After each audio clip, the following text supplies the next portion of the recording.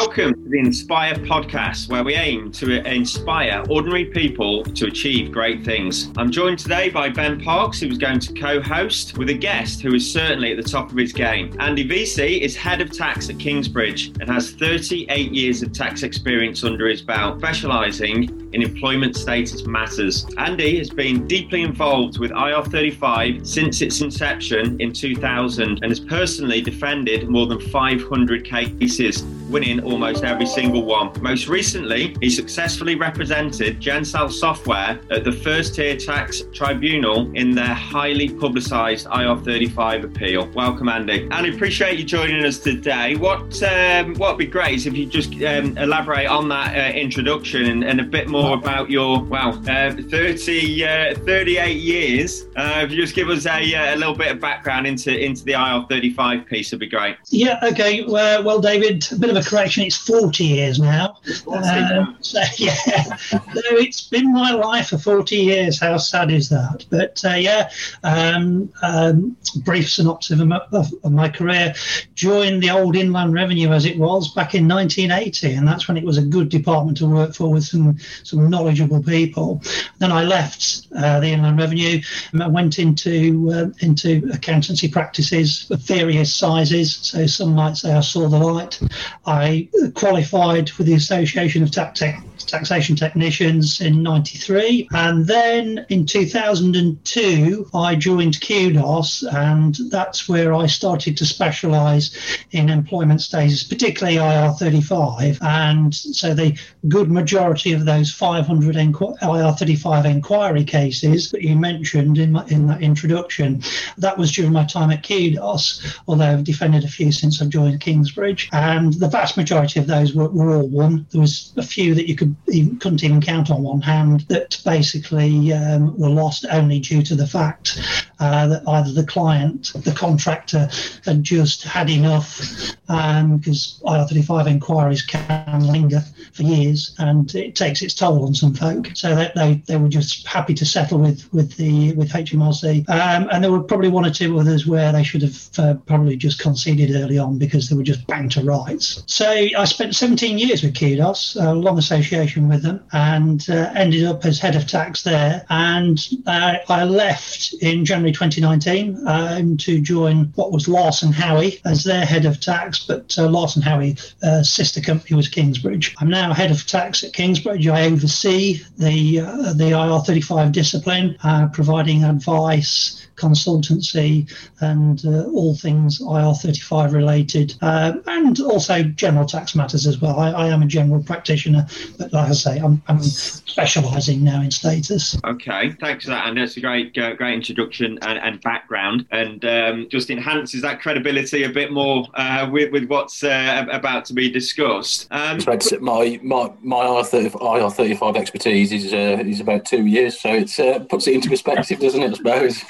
It does, but quick first question: the chances of the legislation being extended from April. Now, sort of people are thinking that it could get pushed again. What's your opinion on that? I think it's wishful thinking, really, David. Neither HMRC nor the government have indicated that there will be any further postponement, and I think with the news about a vaccine being available, in the springtime, probably enhances the fact that it will be implemented. But what was interesting, I think last week with the Chancellor Spending Review, if you looked at the Spending Review document, page 13 of that revealed that the postponement of the off-payroll rules in April of this year has been predicted to cost the Treasury about 1.9 billion. And they go on to project that 405 million of that is expected to be raised in 2021-22, so next tax year, when the rules are set to be implemented. So, unfortunately, for those who might be expecting a further delay,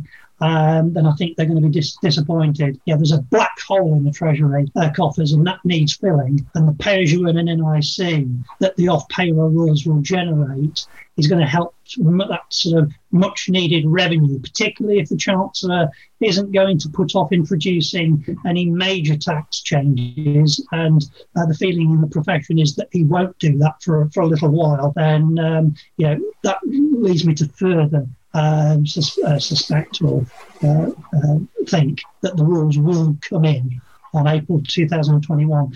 So I think it'd be folly to think otherwise, and prepare. There was enough time, I think, to prepare for April 2020. End Clients Agency have had another year to prepare. I know we've been interrupted by COVID, but that should be the same mentality, that it's coming in and you should be preparing for that. Yeah, the reason why we kind of led with that as the first question, because I think from our experience speaking to clients and contractors, I think there is a thought that, it's going to get delayed again. And I think it's important that people realise that the chances of that happening are winning the lottery kind of chances. It's not going to happen, is it? It's take a very big intervention. Yeah, absolutely. I mean, you never say never, of course, because stranger things happen. And of course, there is some precedent for postponing a piece of legislation more than once. I mean, you've had it with the domestic reverse charge for construction services. That was due to come in on the 1st of October of this year. Then it got delayed again until the 1st of March 2021. I don't think that's going to happen with the off-payroll rules. And the problem is, for those people that think that it might, and they leave it to the last minute, that's when mistakes can be made. They don't give themselves enough time and they make mistakes. And for people listening or watching this, that I think when you said about preparing for this, and I think from our findings over a year ago now, it was the education of IR35 that was lacking amongst the whole sort of supply chain, if you like. Could you just give us an overview of the legislation and what those changes will be in April? Yeah, absolutely. Just going back a few years, when HMRC rolled out the off-payroll rules to the public sector, that was because IR35 is a basic failure in terms of revenue raising. It's hopeless. You've only got to look at the stats for that and the amount of cases HMRC were losing. So, and HMRC estimate that, only 10% of those who should be applying IR35 actually do so. Where on earth they get those figures from, I don't know. So hence they rolled out the rules for the public sector. Now, that's been deemed a success by HMRC, but hey, it was always going to, wasn't it? They were always going to say that.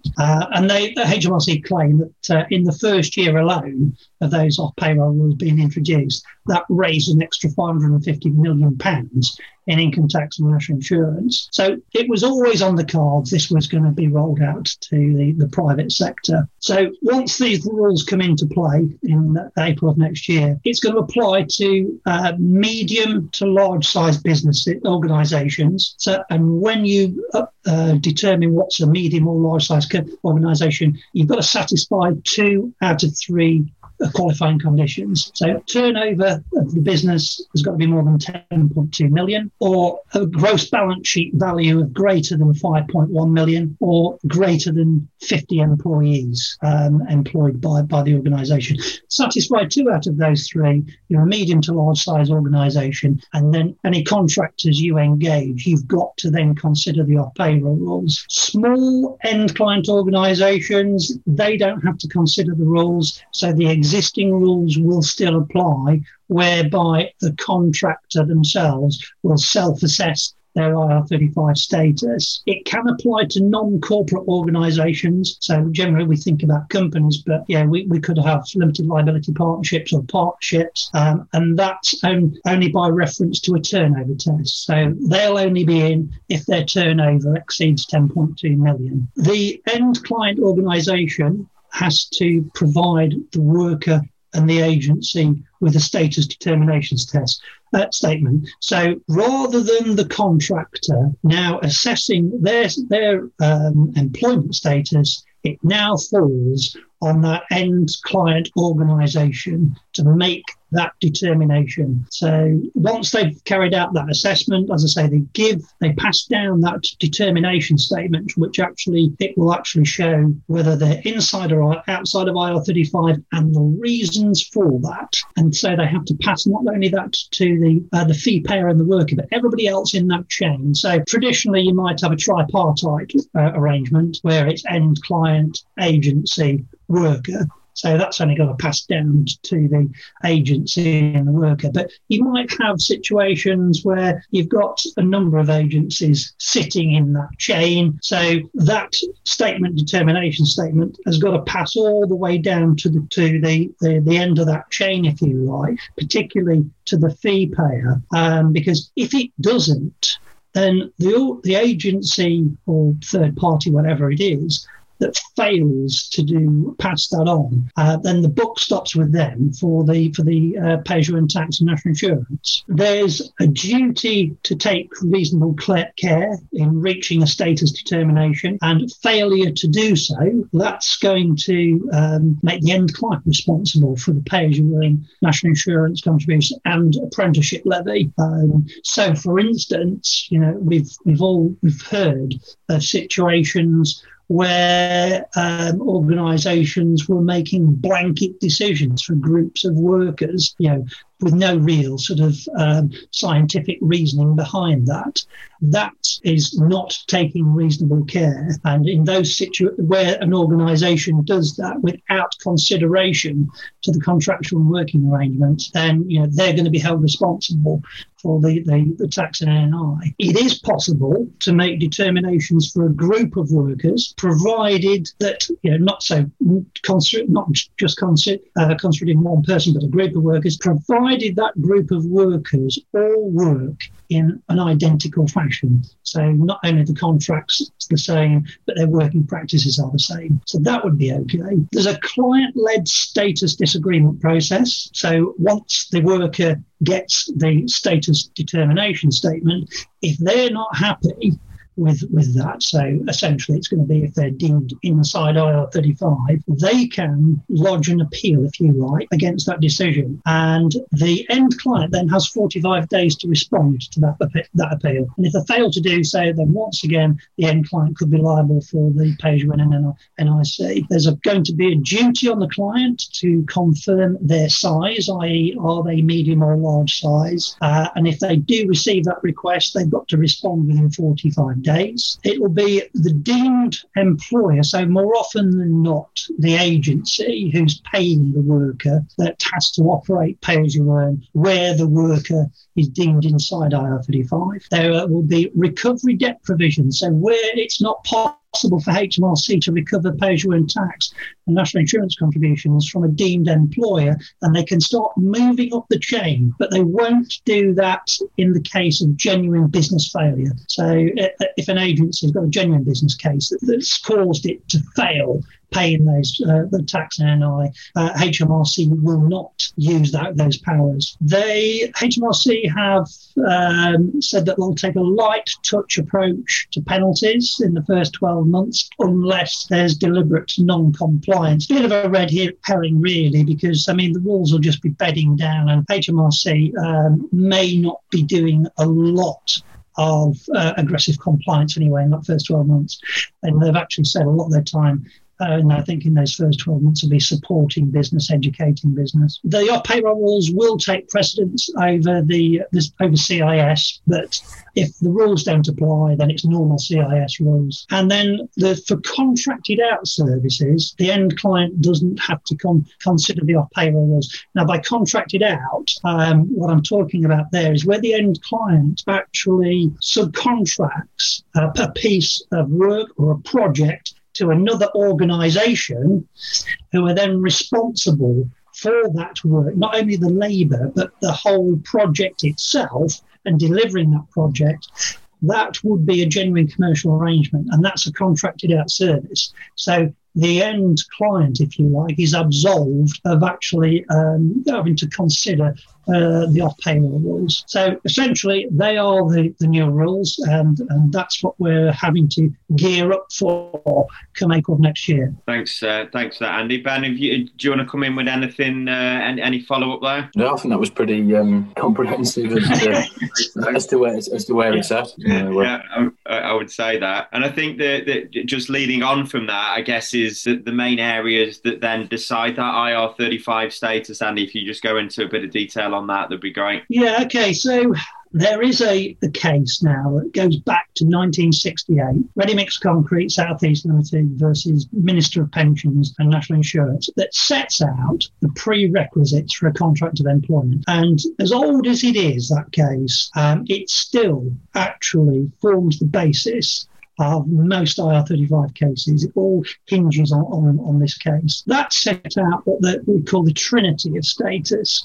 So tests, personal service of the worker, mutuality of obligation, right of control. They are the three golden key tests to consider. There are other tests that we'll talk about later, but they are the three key ones. Personal service, what we're looking at there is the personal service of the worker an actual requirement of the contract? Does the end client want that worker and them alone and won't accept anybody else to do any of the work? So traditionally, we always think about right of substitution as being the perfect way of demonstrating that there isn't personal service. But substitution isn't the only way. The worker could subcontract or have a right to subcontract some of the work, or they could hire an assistant to carry out some of the significant work. And I mean significant. I'm not talking about administration or menial tasks. And as long as they've got that right, and as long as it's understood that they have to pay them as well,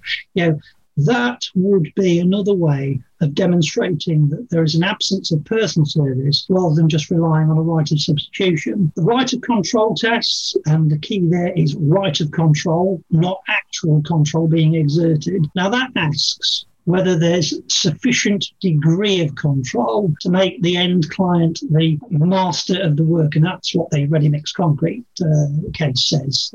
It's some old language there, master of the worker, but it gives you an idea of what we're looking at here. And that's broken down into sort of 4 subtests. So how, what, when and where. So the how subtest, HMRC will generally dismiss that when we're talking about a highly skilled person. HMRC will say, well, that's why you hired them in the first place. They're an expert in their field, or they're highly skilled. We wouldn't expect that you, the end client, would need to tell them how to do it. Then you're moving on to sort of what, which also it kind of links in with how as well. So where you've got somebody that's given regular tasks and instructions, they're supervised or closely micromanaged, and they're having to observe particular instructions laid down by the end client, that would be control being exerted over them, or that would lead to a right of control being able to be exerted over them. Now, having to observe statutory regulations such as health and safety, or there might be some other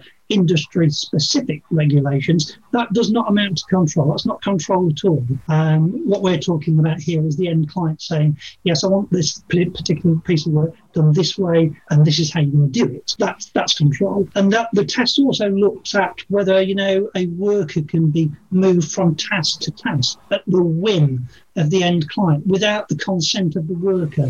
So, the worker would be working on one particular project, let's say, and then all of a sudden the end client says, well, I'd really like you to work on this other project, and you're going to do it. There'll be no negotiation. You're going to do that. They are indicators of what control looks like. Now, there might be a little degree of sort of management control, if you like, which is always required when you're particularly working on a project. But as long as that sort of light touch, and the worker, once they've been told what needs doing, essentially they can be left alone to get on with the task. That would demonstrate a lack of control, because we're only looking at a sufficient degree of control. We're not saying no control whatsoever. Is it sufficient to make them a master over the worker? The when subtest, the self-employed, they should have some autonomy over their working time and not have hours dictated to them, like the typical 9 to 5. So I know sometimes, professionals are paid a daily rate, and that's by reference. to a professional working day, as long as they've got some discretion over when those hours are worked, that would still sort of demonstrate they've got some autonomy. But if the end client say, no, you will work from 9 till 5, then that would be a demonstration of control being exerted over the worker. I have to clarify that, though, by saying if the worker is working on a site that can only be accessed at certain times, that would make this test neutral. We wouldn't have to give so much significance to that test, and we'd look at the other three. Then the where subtest, that if the worker can decide where to carry out the work and for significant amounts of time, and by significant I would probably say about 25-30% upwards of the whole working time, then that would demonstrate that that worker has a degree of control or a right of control over their working time. Sorry, of where to carry out the work, not working time. It's that this test, though, becomes neutral if the actual work is dictating the location. So, I think the easy example would be there if you've got a constructions worker that's working on a site. The work can only be done on that site, so that part of the test becomes neutral. So that's the right of control test. Mutuality of obligation, I think you want to talk about later, and we'll talk a bit more about that in depth. So those three are the major key tests of determining status, and certainly over the last few years, HMRC have been very much focusing on the right of control personal service. They don't like to argue mutuality of obligation. Beneath that, you've then got three other tests of next importance. And the first one of those is financial risk. And that asks the question, what risks is the business exposed to? So a self-employed person, should be responsible for rectifying mistakes in the worker's own time and at their own cost. And you'd probably generally expect or hope to expect that they might actually pay for professional indemnity insurance or public liability insurance to manage that risk. What costs does the business incur? What's its running cost? Does it invest in assets, overheads, or materials? What's its exposure to bad debts and the potential for being sued for negligence? Is there any fixed pricing work? If there is, there's the potential to make a loss if that work runs over. So those are the kind of things you're looking at. Then you've got provision of own equipment. Now, with this test, there's no monetary limit for this test, but generally, I think if you're not expending a few £100, HMRC are more likely to dismiss it, even though their status manual will say differently. So where a worker provides essential and major items of equipment, that's going to be quite a strong pointer towards self-employment. Now, the obvious example here would be a haulier or a taxi driver who provides their own vehicle. Clearly, they're providing their own equipment. And it's most significant when the equipment is absolutely fundamental to the service being provided. Small tools aren't significant, and HMRC say that in their own status manual. But then again, there might be items of equipment that where it would be unreasonable to expect the worker to purchase because they're very expensive. We could be talking about thousands and thousands of pounds. And there's where that's the case, this test will become neutral. And there is a case, Hall v. Lorimer in 1993, that actually supports that. What you had there was a vision mixer, and he used studio companies' expensive equipment, and the judge basically said, well, we wouldn't expect him to incur the cost, and therefore it's neutral, and we look at other tests. A good example for PSR and kind of our contractors, we've got setting out engineers, and some of those kind of will purchase their own engineering equipment, and it runs into thousands of pounds having like a full one-man robotic kit. It's really? If they're prepared to kind of fork out the expense of that, that's an indicator that they're in business, isn't it? In my opinion. It falls under the. It does. It falls under the provision of own equipment, and they're investing in an asset. So you're absolutely right, most certainly. And again, even if it was extremely expensive and they didn't want to purchase it outright, leasing equipment would work in this case as well. And then, just whilst you're talking about equipment, one thing that always comes up is the laptop question. So people straight away think if I'm using the client's laptop, that's a problem, and they also think, well, if I'm using my own laptop, that's not a problem. And from my understanding, neither are true. But it'd be good to get your view on it. It's a good question, because it does come up a lot, particularly with IT workers who are working on secure sites. Who are provided with laptops for security reasons. There's a reason that they're being provided with it, and it makes the test neutral, absolutely. And then conversely, where they're providing their own laptop, I would argue with HMRC that where that laptop is essential to the provision of the services, I would argue that, they are providing essential equipment to get the work done. HMRC won't, and that you'll have difficulty in getting HMRC to entertain that argument. That's what I would say. Don't rely on that, most certainly, particularly if you've got an old laptop. If you've 1999 job. But if you bought a laptop specifically to actually undertake that work, I think that's a different matter. And you've got a fair argument. And that would be the case for a lot of our contractors.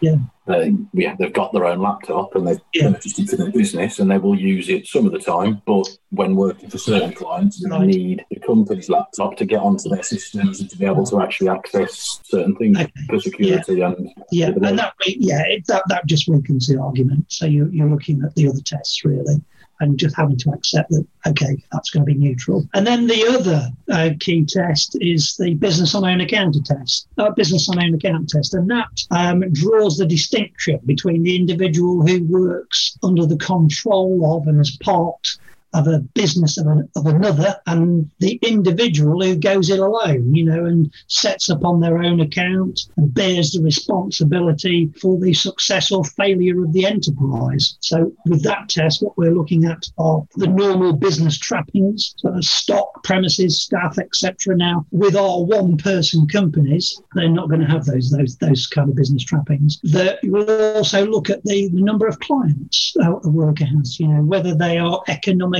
dependent on one client or whether they've got a number of different clients. As I just alluded to, this test, it does have limitations for a professional or somebody who's got a vocation. But there is an interesting ruling. It's only a first-tier tax tribunal case. It was ECR Consulting. And in that case, there was a sole director, and the company had its own business cards and its own stationery. The director had a dedicated area at home that they used for office. The company had its own website, which I think was key, and it advertised its services, and it was a member of what was then the Professional Contractors Group. The company retained reserves, and it also invested in development over a number of years, and it undertook work for a number of clients on a fixed price basis. And there, when you grouped all those facts together, the tribunal actually concluded that there was a genuine business and it wasn't a target for IR35. It might be those little things that when you put them all together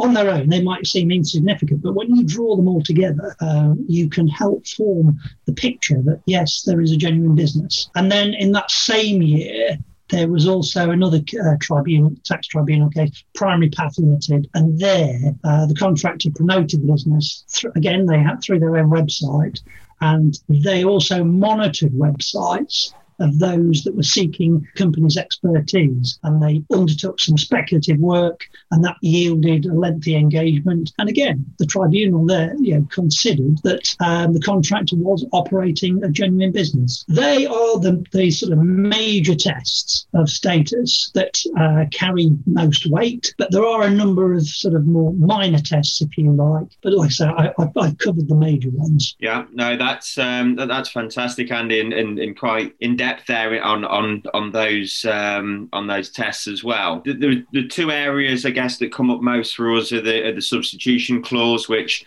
I believe you covered there. The second one, this term that certainly I hadn't heard of before getting involved in this, is the MOO, which is certainly a hot topic, and another court case recently been determined by this. Could you just go into a little bit more detail on that subject and why it is potentially contentious with HMRC? Certainly will, but I want to say a little bit more about right of substitution. Yeah, please do. So what I was going to say there is that the main case law really that this is founded on is a case called Express and Echo Publications Limited versus Tanton. That was 1999, employment law case, and that involved a newspaper delivery driver and Mr. Tanton. Now, he had a clause in his contract that said if he was unable or unwilling to perform the services personally, then he would arrange at his own expense entirely for another suitable person to perform the services. And the judges concluded on that basis that there was no requirement for the personal services of Mr. Tanton, and there could not be a contract of employment. So when we're looking at the genuine right of substitution, the worker has to send the substitute and they have to pay them. So that's their responsibility. They are the two features of a genuine right of substitution. If we've got that in our contracts, then that's a great starting place. But what I would say is, the substitution clause, as you're probably aware, is probably one of the most easiest to write into a contract. There is no point in putting it in the contract if it's not a reality. It's just a sham, and HMRC will see through it. It's best not being in there. With this test, we are looking at the right. We're not looking at whether or not it's been invoked, although if it has, then great. So it's the right that's important, not that it's actually happened. If it does, then that is going to be a powerful indicator that the personal service of the worker isn't a requirement of the contract, and therefore what we've got is a self-employed relationship. But more often than not, this is hypothetical. I think 99% of the time, substitution very rarely gets used. Recent judgments in tax cases have considered, the inherent likelihood of substitution actually happening. So going back to what I said about sham clauses, even if what you think you've got in your contract, it might be a genuine right of substitution, the courts will actually consider, well, what's the likelihood of that ever happening? Again, I'm coming back to the reality here. If it's in the contract, then the end client has to sign up to that. This is where the agency, I think, plays an important part in mirroring its contracts, particularly the right of substitution. If they've got a right of substitution in the lower level agreement between it and worker, they have to ensure it's reflected in the upper level agreement between the agency and the end client. So it must be understood that in the circumstances where a worker wants to substitute, the end client would accept a replacement worker. The end client, of course, won't want just any Tom, Dick or Harry turning up at that site. So they are entitled to what they call a reasonable right of veto, as long as that reasonable right is only for ensuring that the substitute or the replacement worker's got the necessary experience, qualifications, skills. That doesn't diminish a genuine right of substitution. If, however, they can just reject a substitute for any reason whatsoever beyond checking the suitability, then that will fetter the right of substitution, and it will not be as powerful. Now, talking about fettered right of substitution, HMRC will be quick to dismiss what they consider a fettered right of substitution. So if they say if a worker doesn't have blanket license to send a substitute, or it requires the end client consent in writing, or they want to interview the replacement workers before they can begin the work, then HMRC will consider the right of substitution fettered, and they will therefore consider right of substitution as to be only one factor amongst many to be considered. So it's really diluting the right of substitution. And also, if the worker's been working on a lengthy contract for some time, HMRC will actually consider whether right of substitutions actually occurred over that period of time as a kind of litmus test, if you like. Something for me just on substitution, I think to clear up, if it turns out somebody hasn't got the right substitution, or the reality is that they can't substitute due to the nature of the task, that doesn't mean that fall inside of R35, does it? That's just an indicator. Yeah, that's absolutely right, because bear in mind, we're looking at a whole series of tests. And that's what IR35 requires. It's two-part. You look at the contractual arrangements, you look at the working practices, and you then apply all these employment status tests. So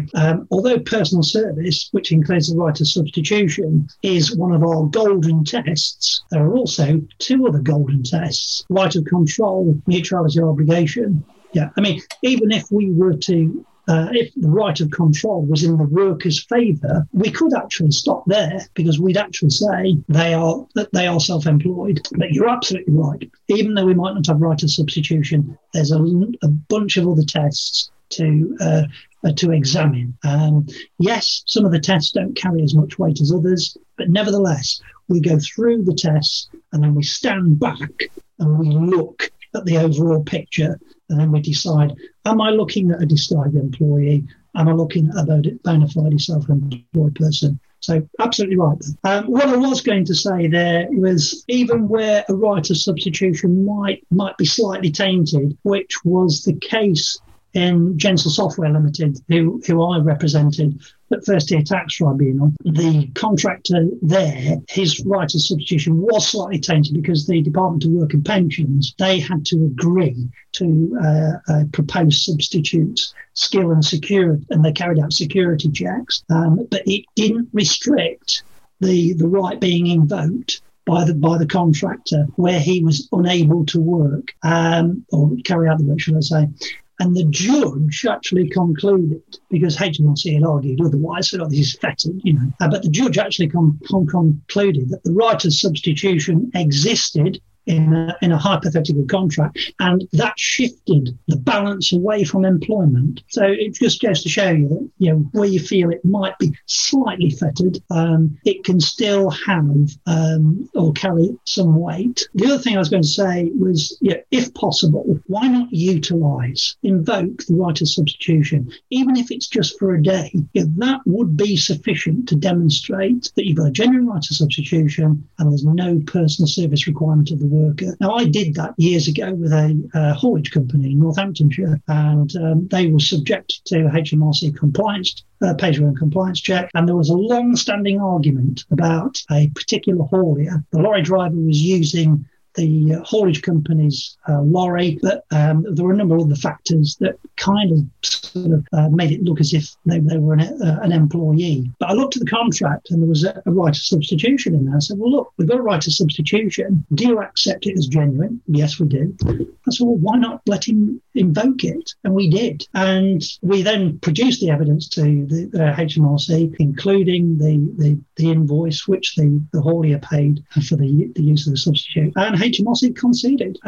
So it shows you how powerful that can be. If it is at all possible, try and utilise the right of substitution. Then just moving on to mutuality of obligation, not only causes you headaches, but the profession and HMRC alike. It's a difficult concept to get your head around. At its simplest, mutuality of obligation, it's about a legal obligation that makes up a contract. Now, both parties are going to have some obligations towards each other, and then for work-related contracts, that will be the work-pay bargain. So that's to say, in return for the engager being obliged to pay a fee or remuneration, the worker's got to be obliged to provide their own work or skill. Now, that's the minimum requirement for a contract to exist. And that's both present in employment and commercial contracts alike. So I refer to that as general mutuality of obligation, because there are two aspects to mutuality of obligation. That's the general one, which HMRC basically honed in on and refused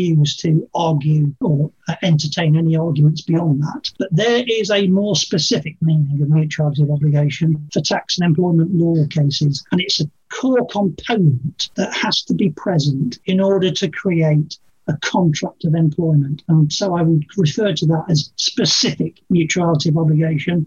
And that takes on much greater significance than HMRC's argument. Like I say, they'll only recognise general mutuality of obligation, and it's a very narrow and limited interpretation. As you know, that's reflected in its CESS tool, because it doesn't really touch on that. But it's the wrong approach. There was a case, upper tier tribunal case, Professional Game Match Officials Limited. Judgment came out in May of this year, and the upper tier tribunal said mutuality of obligation is not only relevant to determining whether there was a contract at all, but is a critical element in delineating a contract of service from a contract for services. Contract of service being employment, contract for services being self-employment. Then there was a ruling in 2011, First Tier Tax Tribunal case, JLJ Services Limited. Now, the judge introduced a concept of mutuality of obligation, which I quite like, because it invoked that sort of sense of loyalty that exists in an employment relationship. And the judge there said a touchstone of being an employee is the hope and expectation that there will be some relationship of faithfulness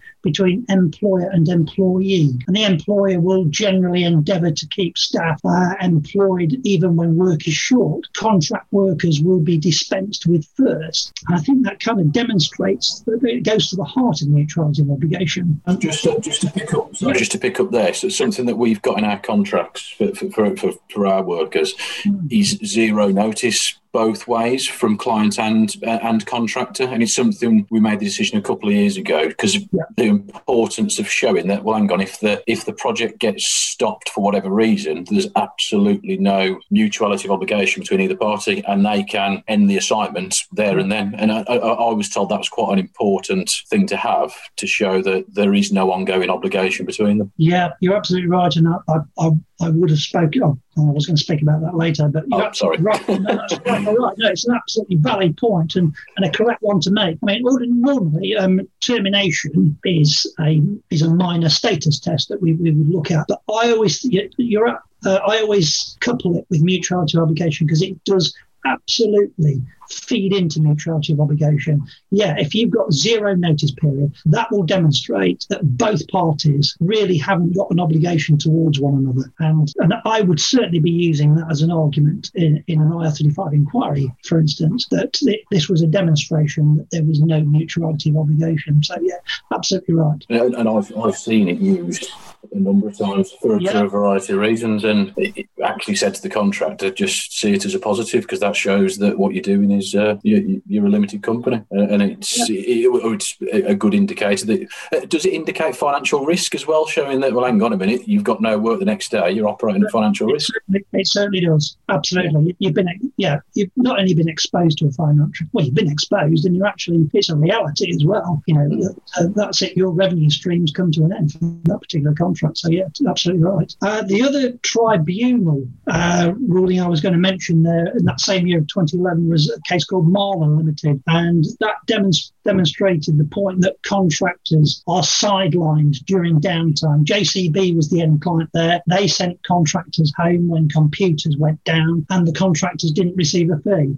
The employees of JCB, on the other hand, they remained in situ and their salary remained undisturbed. And that demonstrated to the tribunal that JCB did not consider itself under any obligation to provide work or pay, even after an offer had been made and accepted. And there was also, in that case, both parties terminated the contract early, which was what you were talking about. Marlon's termination, i.e. the contractor, that was precipitated by a better offer. But those factors were seen as inconsistent with a relationship in which Moo was present. So, i.e., there was no mutuality of obligation. And then just coming back to the Gensel case, there the contractor had contracts with the Department of Work and Pensions. They were for short durations, and the engagement didn't extend beyond the specific project for which Gensel was engaged. There was a break of 2 weeks between the penultimate and final contracts, which indicated no contractual obligation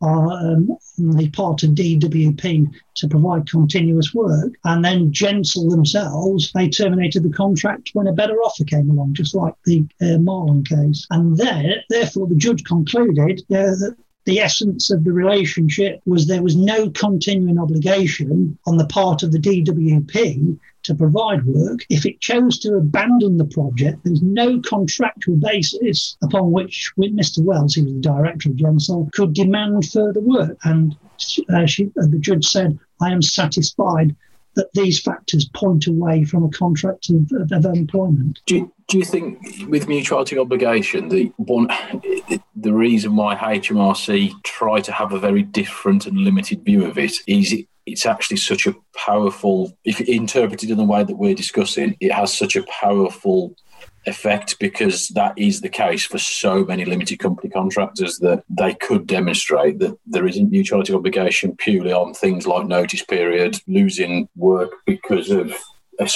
projects being shelved. Do you think they purposely ignore it because of that, or is it for other reasons? We don't know the reasons why they won't entertain the whole argument, but they're just focused, like I say, on general mutuality of obligation. But they do so at their peril, because they've lost cases. I mean, particularly with the professional game match officials, and they were trounced in the Appetit Tax Tribunal over mutuality of obligation, but they don't seem to have learnt their lesson, because they've lost previous cases, not on mutuality alone, but some have. But yet they still stubbornly present this basic new argument and won't entertain anything beyond that. So you could be right, but like I say, they just generally tend to dismiss it. They're only interested in establishing MOO to form the basis of a contract, which is neither here nor there. But as I say, if they continue in that vein, they will continue to lose more cases where there is a clear demonstration that mutuality of obligation doesn't exist. I know you're saying, well, you see it more with the industry that you're involved in. A lot of the inquiries that I've been involved with, particularly with IT guys, they're on 30-day notice periods, so you can't really rely on the notice termination clauses, and so you're looking for other things within the contract. So it's important to address mutuality on two levels. So post-contract, once the contract's finished, there shouldn't be any expectation on the worker's part that they're going to be offered further work, and there shouldn't be any expectation on the end client's part that the worker would accept any work that's offered once the contract's finished. Now, that's the easy part, I think. The more difficult one is addressing mutuality when the contract's actually happening. It's been worked out, so the duration of the contract. So there, what we're looking for is things like, can the worker refuse any work that's offered them during the contractual term without them being penalised? You've already spoken about early termination. That's very powerful. Absolutely. Is the worker paid regardless of whether there's any work done? So, for instance, where a project ends prematurely, but if the contractor still gets paid for the remainder of the time of the contract, or if they're paid a daily rate and there's no work available for half of the day, but they're still being paid, that would be an indicator that there's mutuality present, because as you suggested earlier, once the project's come to an end, that should be it for a self-employed person. There shouldn't be any expectation that they're going to receive any further pay, even though, they've probably got 2 months or so to run on their contract. And it's definitely a strength in our kind of contractor workforce, and in the construction sector, I do see that if a project gets stopped or whatever it is, or or the project's finished, that's it. And if they're not working, they're not getting paid. It's as simple as that. They get paid for the work that they do, and I think it's such a strong case for our workers. Whereas perhaps the right of substitution is a bit weaker in the construction sector. I think where it fails there, mutuality obligation can be a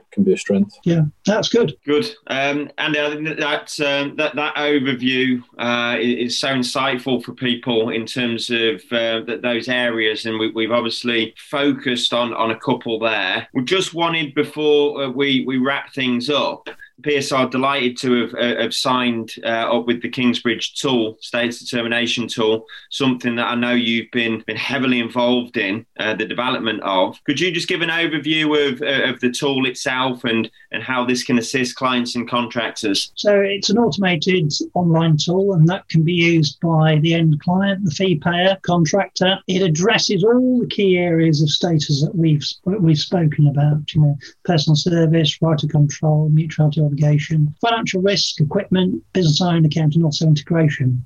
There's about 40 questions in total, and it takes around about 10 minutes to complete. Most of those are yes/no answers. You've got a warning and a disclaimer at the outset. The answers have to reflect the reality of the contract and working practices, and where necessary, support it with evidence. And the tool should only be used, somebody's got the appropriate understanding of IR35. There's no point in releasing a novice on it because you won't get the right answer. There is guidance that's provided around various of the status tests, so it's to help you on your way while you're completing the tool. And then, although those, like I say, the questions are asking for yes/no answers, there's an opportunity to provide supporting evidence to your answer. So where you want to actually make a point regarding one particular question, you want to enhance that answer, you can actually, there's a little text box, I think, for providing further evidence. Now, once the questions have been completed, the tool will generate an assessment of the employment status of the worker, which is then sent to the end client, the agency or the fee payer for sign-off. And then once that sign-off has been completed by the end client, the status determination statement can be issued to the parties in the chain. If the contractor's only using the tool, it'll only provide a report about their status. So a status determination statement can only be produced by the end client or the agency. So it'll only give the contractor an idea of their status. Regardless of the status determination, whether it's inside, outside, the tool will give an indication of the worst case scenario and provide an estimate of pay-as-you-earn national insurance liability, which I think is pretty useful. Yeah, that's in the case if the worker were deemed to be inside IR35. And there's also a feature whereby recruiters can determine a role, simply for the purposes of advertising that role. So it's not going to throw out a status determination, but it'll give them a good idea of where that role particularly lies. Where there is an indeterminate determination, i.e. it's borderline, it sits in the middle of inside, outside, Kingsbridge will review that manually and they will give an opinion. So, but I think it's important to note, even with an inside or outside determination, an end client or an agency, they can still ask Kingsbridge to carry out a manual review if they so wish, if they wanted a more forensic review. What I would say is, because the tool addresses all the key areas of status, it'll produce a reliable and an accurate status determination, and it meets